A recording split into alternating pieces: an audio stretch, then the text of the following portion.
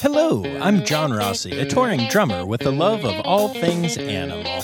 When I'm on the road, I visit as many zoos, aquariums... Hey, wait a minute. What's going on? Hey, what's going on there? Hello? Hello? Hello? We interrupt your regularly scheduled program to bring you Rossafari Zoo News. News you can use from the world of zoos and conservation. Every week, we bring you breaking news and analysis from around the globe, featuring the animals you love and the people who care for them. And here's your anchorman, John Rossi. Hello, hello, hello. And as me with a slightly different and pretty bad transatlantic accent just said, this is Rossafari Zoo News. And we're going to be bringing you news from the worlds of zoos and conservation. We're excited to have you back for another week. And just a quick reminder, this is a partially crowdsourced newscast, meaning that if you see a zoo, conservation, or other animal news type story, you can go ahead and tag me in it at Rossafari on Instagram, Facebook, and Twitter. At Rossafari Pod on TikTok, or you can DM it to me or email it to me, rossafaripod@gmail.com. And if you do that, I will put your name in the end credits, assuming that I remember to. So that's how this works, and I'm pretty excited to have y'all here for it. I got to tell you guys, I have been having an interesting week. I got an offer for a gig that is really something different and special and kind of cool. And I can't really share about it all the way, but also, to be honest with you, I'm not going to do it. Isn't that weird? Life is weird sometimes. I've been thinking about this, basically nothing but this last couple of days. I got this incredible offer to help develop something new and cool. I was asked for by name from people who matter in my world. And other things are just happening in my life, and I'm not going to take that opportunity. And, I got to tell y'all, that's a weird feeling. But also, I think it's worth mentioning because I think we all need to remember that sometimes just because something looks amazing doesn't mean that it's the best, perfect, right thing for you. And I'm struggling to remember that and deal with that right now in my own brain. But I know that it's right, and that's what matters. And I guess I'm only sharing that with y'all because I don't know. I try to use these intros to these podcasts to be real and share more about myself. And so far, a lot of that has just been sharing cool stories or fun stuff. And this is a cool story, but I don't know. It's interesting to be going through it right now and figuring out what I need to do and what's best for me. And I guess I just thought if any of you all are listening and having something like that where you're a little conflicted and a little confused, just remember that sometimes the bravest thing to do is to not make a move if it's not the right time and not the right place and not the right circumstances. It took me days to come to terms with that this week, and I've talked to a lot of people who mean a lot to me in order to help me realize that. So I hope that helps someone who's listening with a decision that they might have to make. But anyway, enough about me. Y'all, we've got some really funky news coming up for you. And first, here's an ad. Today's episode is brought to you by Daydreamer Studios. Do you have stories and expertise to share with the world? Have you ever thought about starting your own podcasts? There's no better time to start than now with the help of a trusted production partner. Daydreamer Studios is a full-service production company that takes all the stress off your plate. You can focus on creating engaging content while they focus on recording, editing, audio engineering, hosting, and publishing on 22 platforms. Log into the advanced remote system with one click, and the Daydreamer team will be on the other end, ready for you to record everything you have to say. Owned and operated by Daydreamer Network, Daydreamer Studios continues on the company's mission to empower storytellers of all kinds by making podcasting accessible to all. For more information and current promotions, visit daydreamernetwork.com/studios. All right, so without further ado, here is a song leading into Zoo News. Woo! 1, 2, 3, 4. Ow, that's a funky monkey, tree kangaroo, or a binturong. It's Zoo News, yeah. Last Saturday, a bunch of zoos decided to get together and feature the enrichment work that they do with their animals by adding extra enrichment into the animals and featuring the results on social media.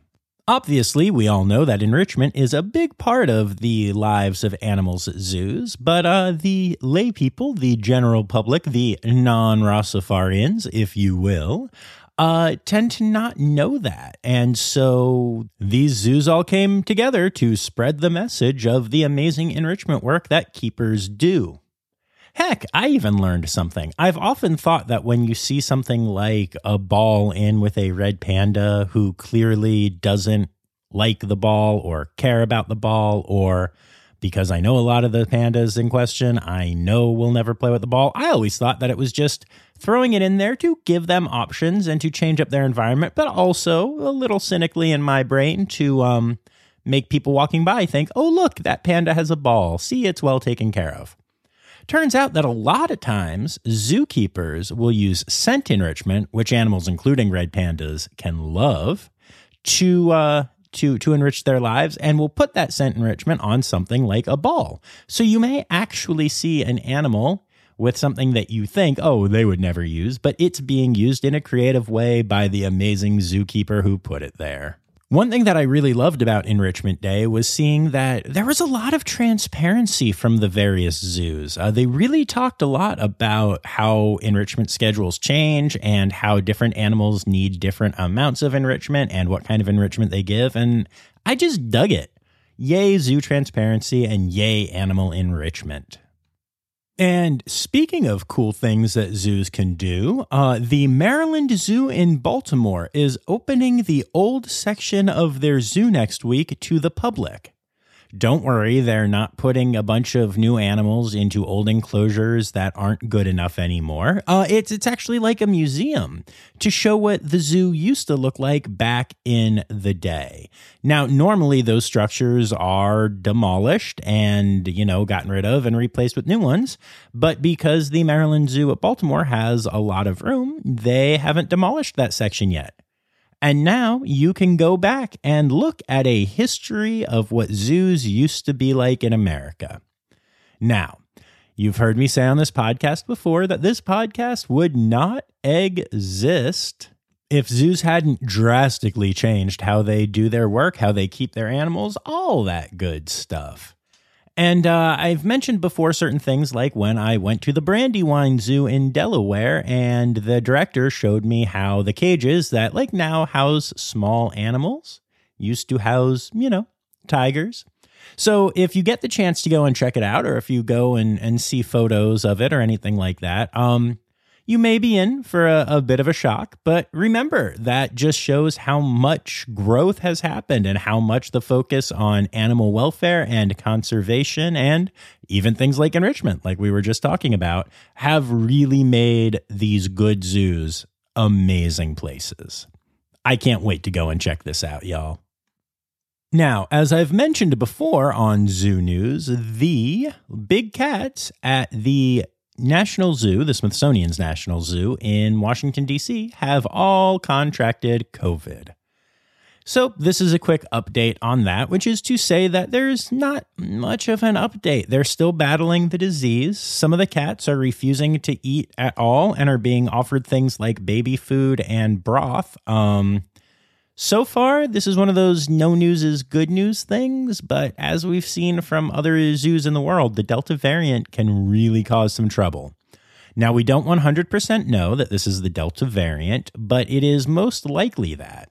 The other interesting thing about this is that the zoo performed contact tracing to try to figure out which employee may have infected the cats. Now, to be clear, this was just in an effort to figure this out.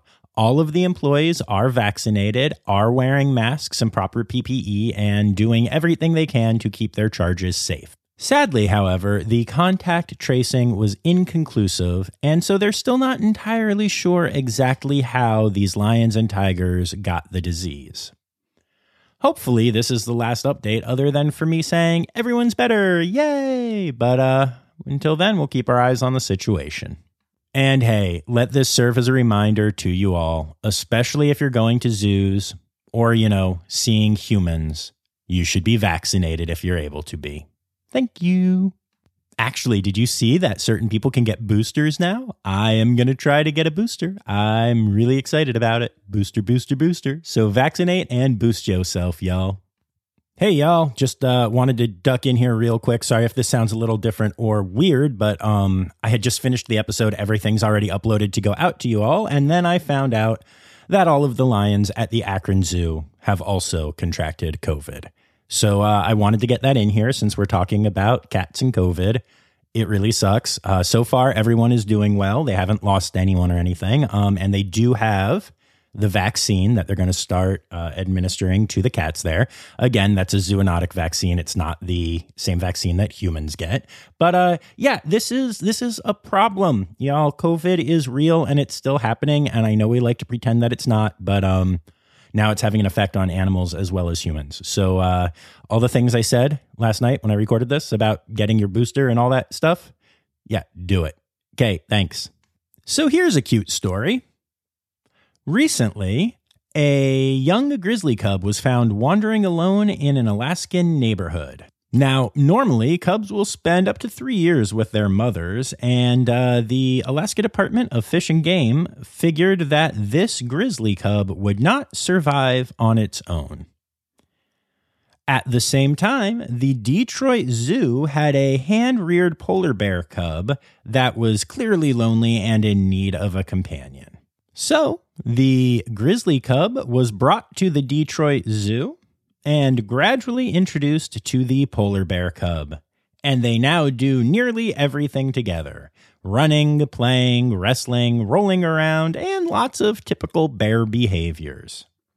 This is such an adorable story, and you can go to @DetroitZoo on Instagram to see pictures of these little goobers, but it just warms my heart. It's just such a cute story.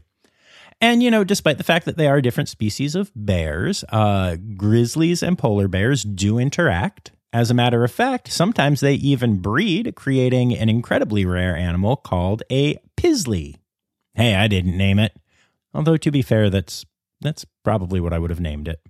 As a matter of fact, if you remember way back to early season 1 and my interview with Dr. Stephen Wallace, the paleontologist, he predicts that in the future, we won't so much lose polar bears as they will be forced more and more south and start breeding with more and more grizzlies until pizzlies become the main type of thing that we have instead of a true polar bear. Interesting random fact, but that one's always stuck with me from that interview. Anyway, make sure you check out the social media of the Detroit Zoo, and if you have a chance to get to Detroit, go and see these two adorable best friends. An antelope that can only be found at one zoo has recently given birth to a calf. Biopark Valencia in Spain is the only place where you can find captive Natal red duikers, which is an antelope species. On Tuesday, September 28th, one of the female red duikers at the zoo gave birth to a calf right on exhibit. The public actually got to witness all of this, including the actual birth, the mother eating the placenta, and the baby first stimulating lactation. Given that antelope tend to try to do things out of view because they are a prey species, this is really an amazing opportunity for the people that were there to see and document it, especially given that it is one of the rarest species in captivity. Congrats to everyone at Biopark Valencia, including the people that got to witness this amazing, amazing birth. Oh, and also, I just have to laugh a little bit because I can guarantee you, that at least one family walked up, paying no attention to what was actually happening, and said, "Oh, it's just some deer, whatever," and walked off, not realizing that they could have been witnessing one of the most amazing historic things to happen at a zoo. Which is why I always say, make sure you spend more than the average of 17 seconds at an exhibit, y'all.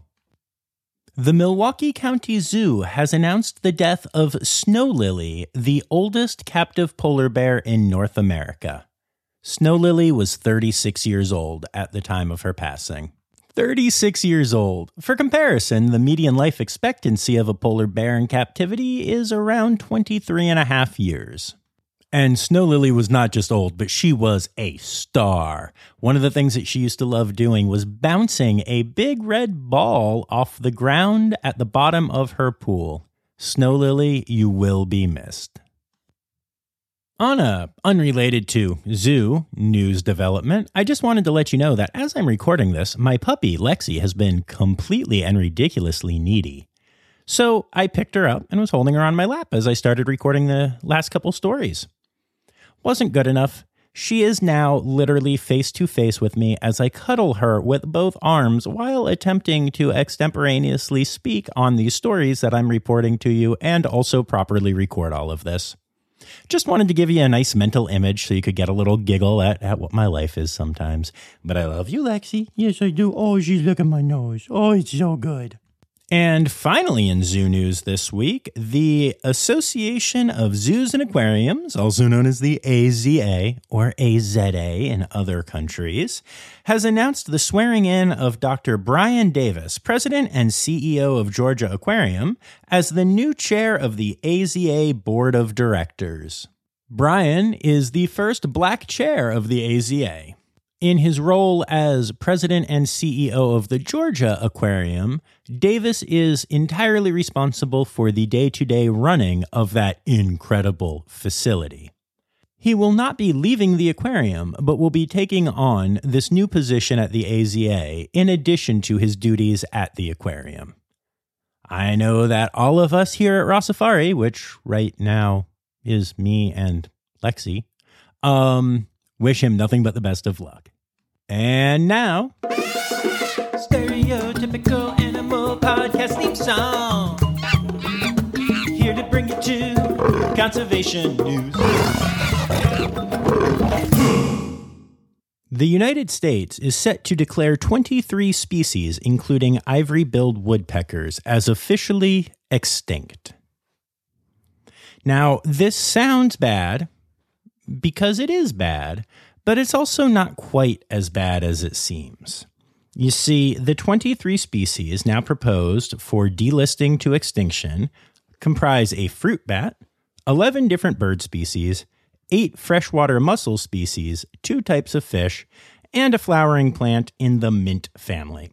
So already we don't care about one of those because plants, right? No, I'm kidding. I know that full ecosystem health is important to the salvation of all endangered species and the continued not extinction of other species. The reason I say it's not quite as bad as it seems is that even though this is a true tragedy, some of these species have been listed as endangered despite not being seen for a long time.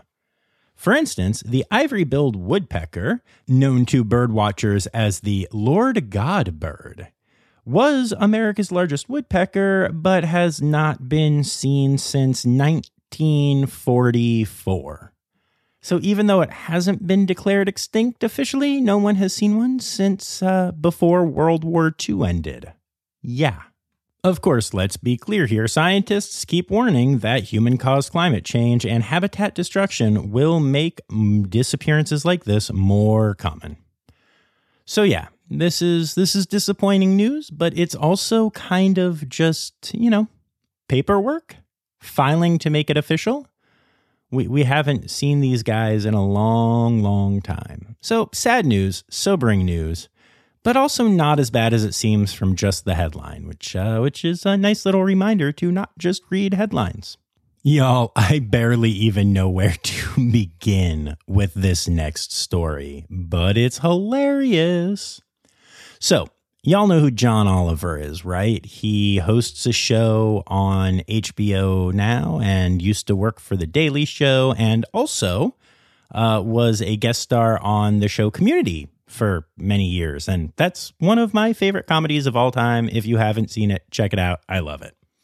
Anyway, John Oliver recently introduced his audience to the federal duck stamp, as we all call it, because we all talk about this all the time. No, but as it's colloquially known, what is officially the Federal Migratory Bird Hunting and Conservation Stamp.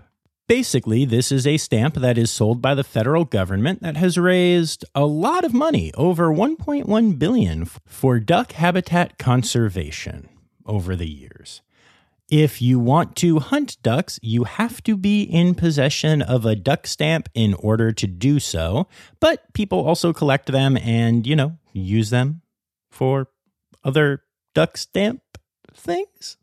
Anyway, part of the fun that surrounds the duck stamp, but I mean, could you even imagine there being more fun than there being a duck stamp, is the fact that there is a contest every year to pick the art for the duck stamp.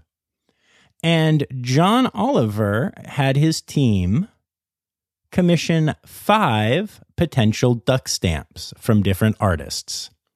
Now, they're hilarious, y'all. If you want to see them, and you want to see them, go to bestduckingstamps.com.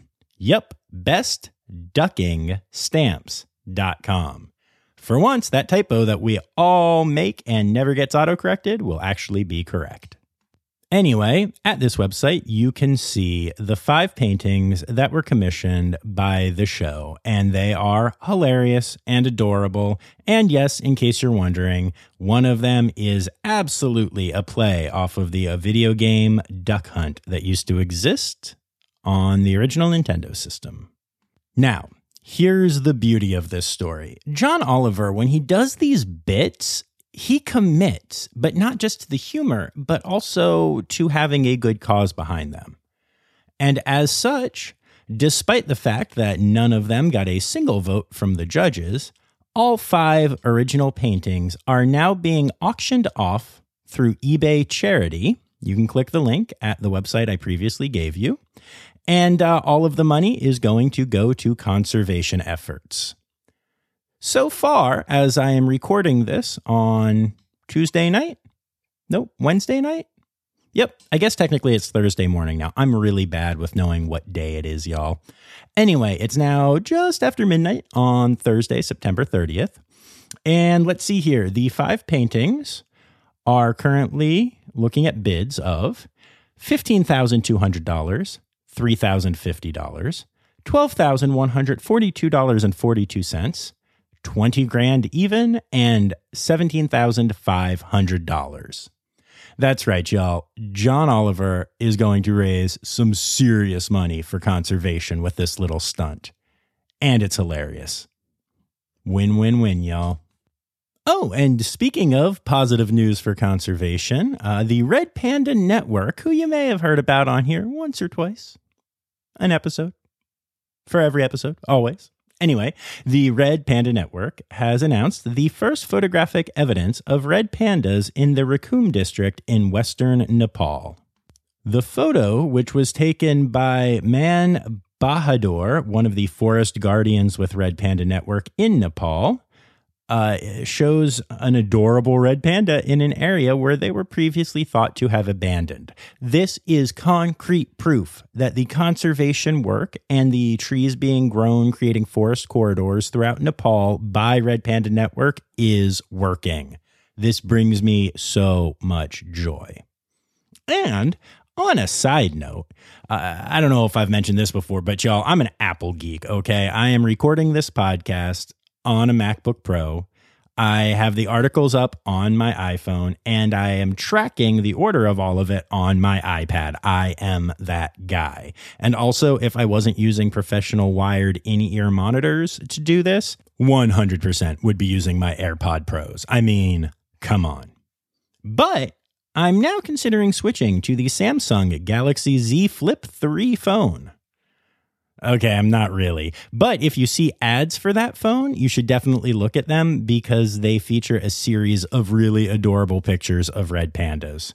I can honestly say I have never had an ad speak to me more than that phone ad. But Apple has my heart and actually inserted a chip in me, and if I switch now, they'll shut me off. So, yay, Apple. Can't wait to get my new iPhone 13 Pro Max. I just wish they would put red pandas in their ads. Anyway, I'm a goof. Moving on.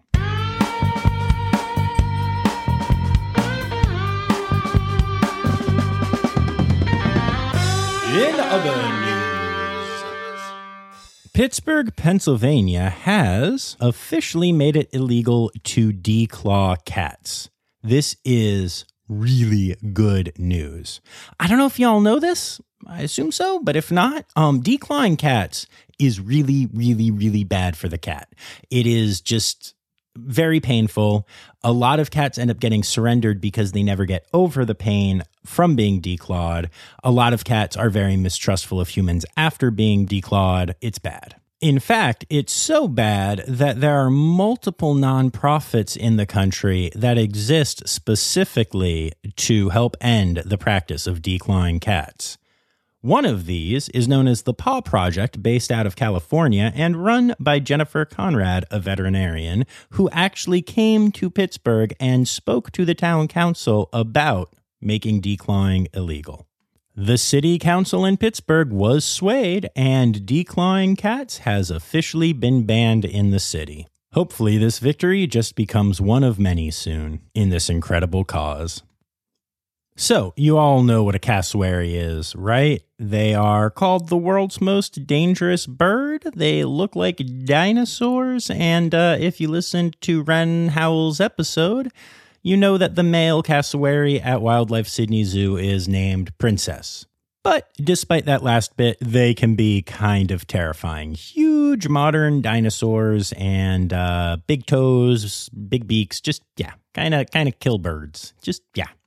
Anyway, a new study of more than 1,000 fossilized eggshell fragments that were excavated from 2 rock shelters used by hunter-gatherers in New Guinea suggests that early humans may have actually collected the eggs of them before they hatched and then raised the chicks to adulthood and had domesticated cassowaries. And y'all, we're talking 18,000 years ago, before we had domesticated chickens. I'm just going to leave it at that. And finally, in other news this week, a herd of goats that was brought into an upscale Atlanta neighborhood to clear weeds got loose and started wandering around the neighborhood and the rest of the town, including hanging out in front of a furniture shop. The goats were eventually captured and no animals nor humans were harmed, but I just wanted to leave you with that amazing mental image. Also, this story was shared with me by my buddy Liz Dunleavy, specifically in response to my story of getting headbutted in the junk by a goat in Tuesday's episode from the Brevard Zoo. So, if you haven't listened to that episode yet, now you know that you can hear that amazing story at the end of it. So, go download it and check it out. And hey, Liz, thank you so much for thinking of me with this story, ?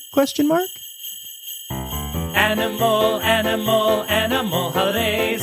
Animal, animal, animal holidays. All right, y'all. So if you didn't realize it, we are now in a new month, the month of October. October is Bat Appreciation Month, Adopt a Shelter Dog Month, and I thought there was a third one on here, but there's not. Oh, well, okay.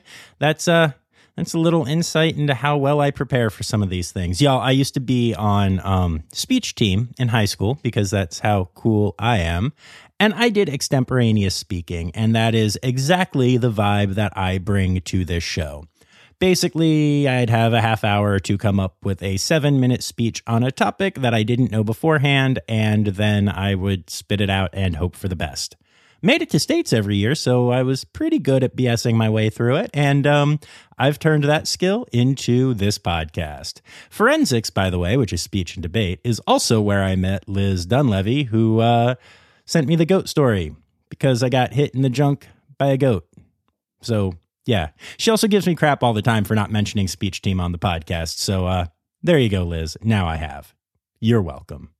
Anyway, y'all, there are no specific weeks for this week, but we do have a bunch of days. And this is another one of those weeks where, like, all the animal things land on the same day, which I don't get why we don't spread these out better. Anyway, though, to start, on Friday, October 1st, it is International Raccoon Appreciation Day. I love me some raccoons. I also love saying raccoon and raccoon because I find that entertaining. So whether you call them raccoons or trash pandas, because they're totally trash pandas, make sure that you appreciate them, both domestic and foreign, since it is International Raccoon Appreciation Day on Friday, October 1st. Then we will move on to Sunday, October 3rd, which is National Butterfly and Hummingbird Day. One day, one title for hummingbirds and butterflies, which I guess makes sense. They're both little flappy things. And then we get to Monday, October 4th, which is World Habitat Day, International Zookeeper Day, and World Animal Day. And then nothing for the rest of the week.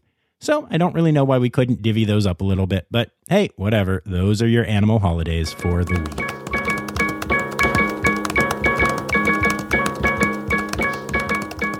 Well, there you have it, folks. Again, you can be a part of this by tagging me in stories at Rossafari on all the social medias except for TikTok, where it's at RossaFariPod, sending me DMs with stories, or emailing me stories, rossafaripod@gmail.com. And then you'll get to hear your name right here. For instance, I'd like to thank this week Danny Poirier-Larson, Michael Sebastian, Liz Dunleavy, who has been mentioned in this episode way too many times, Renee Howell, Colleen Lenahan, and Kim Cooley. And also, as always, I want to say thank you to my Red Panda level patrons, PJ Bevan and Laura Shank.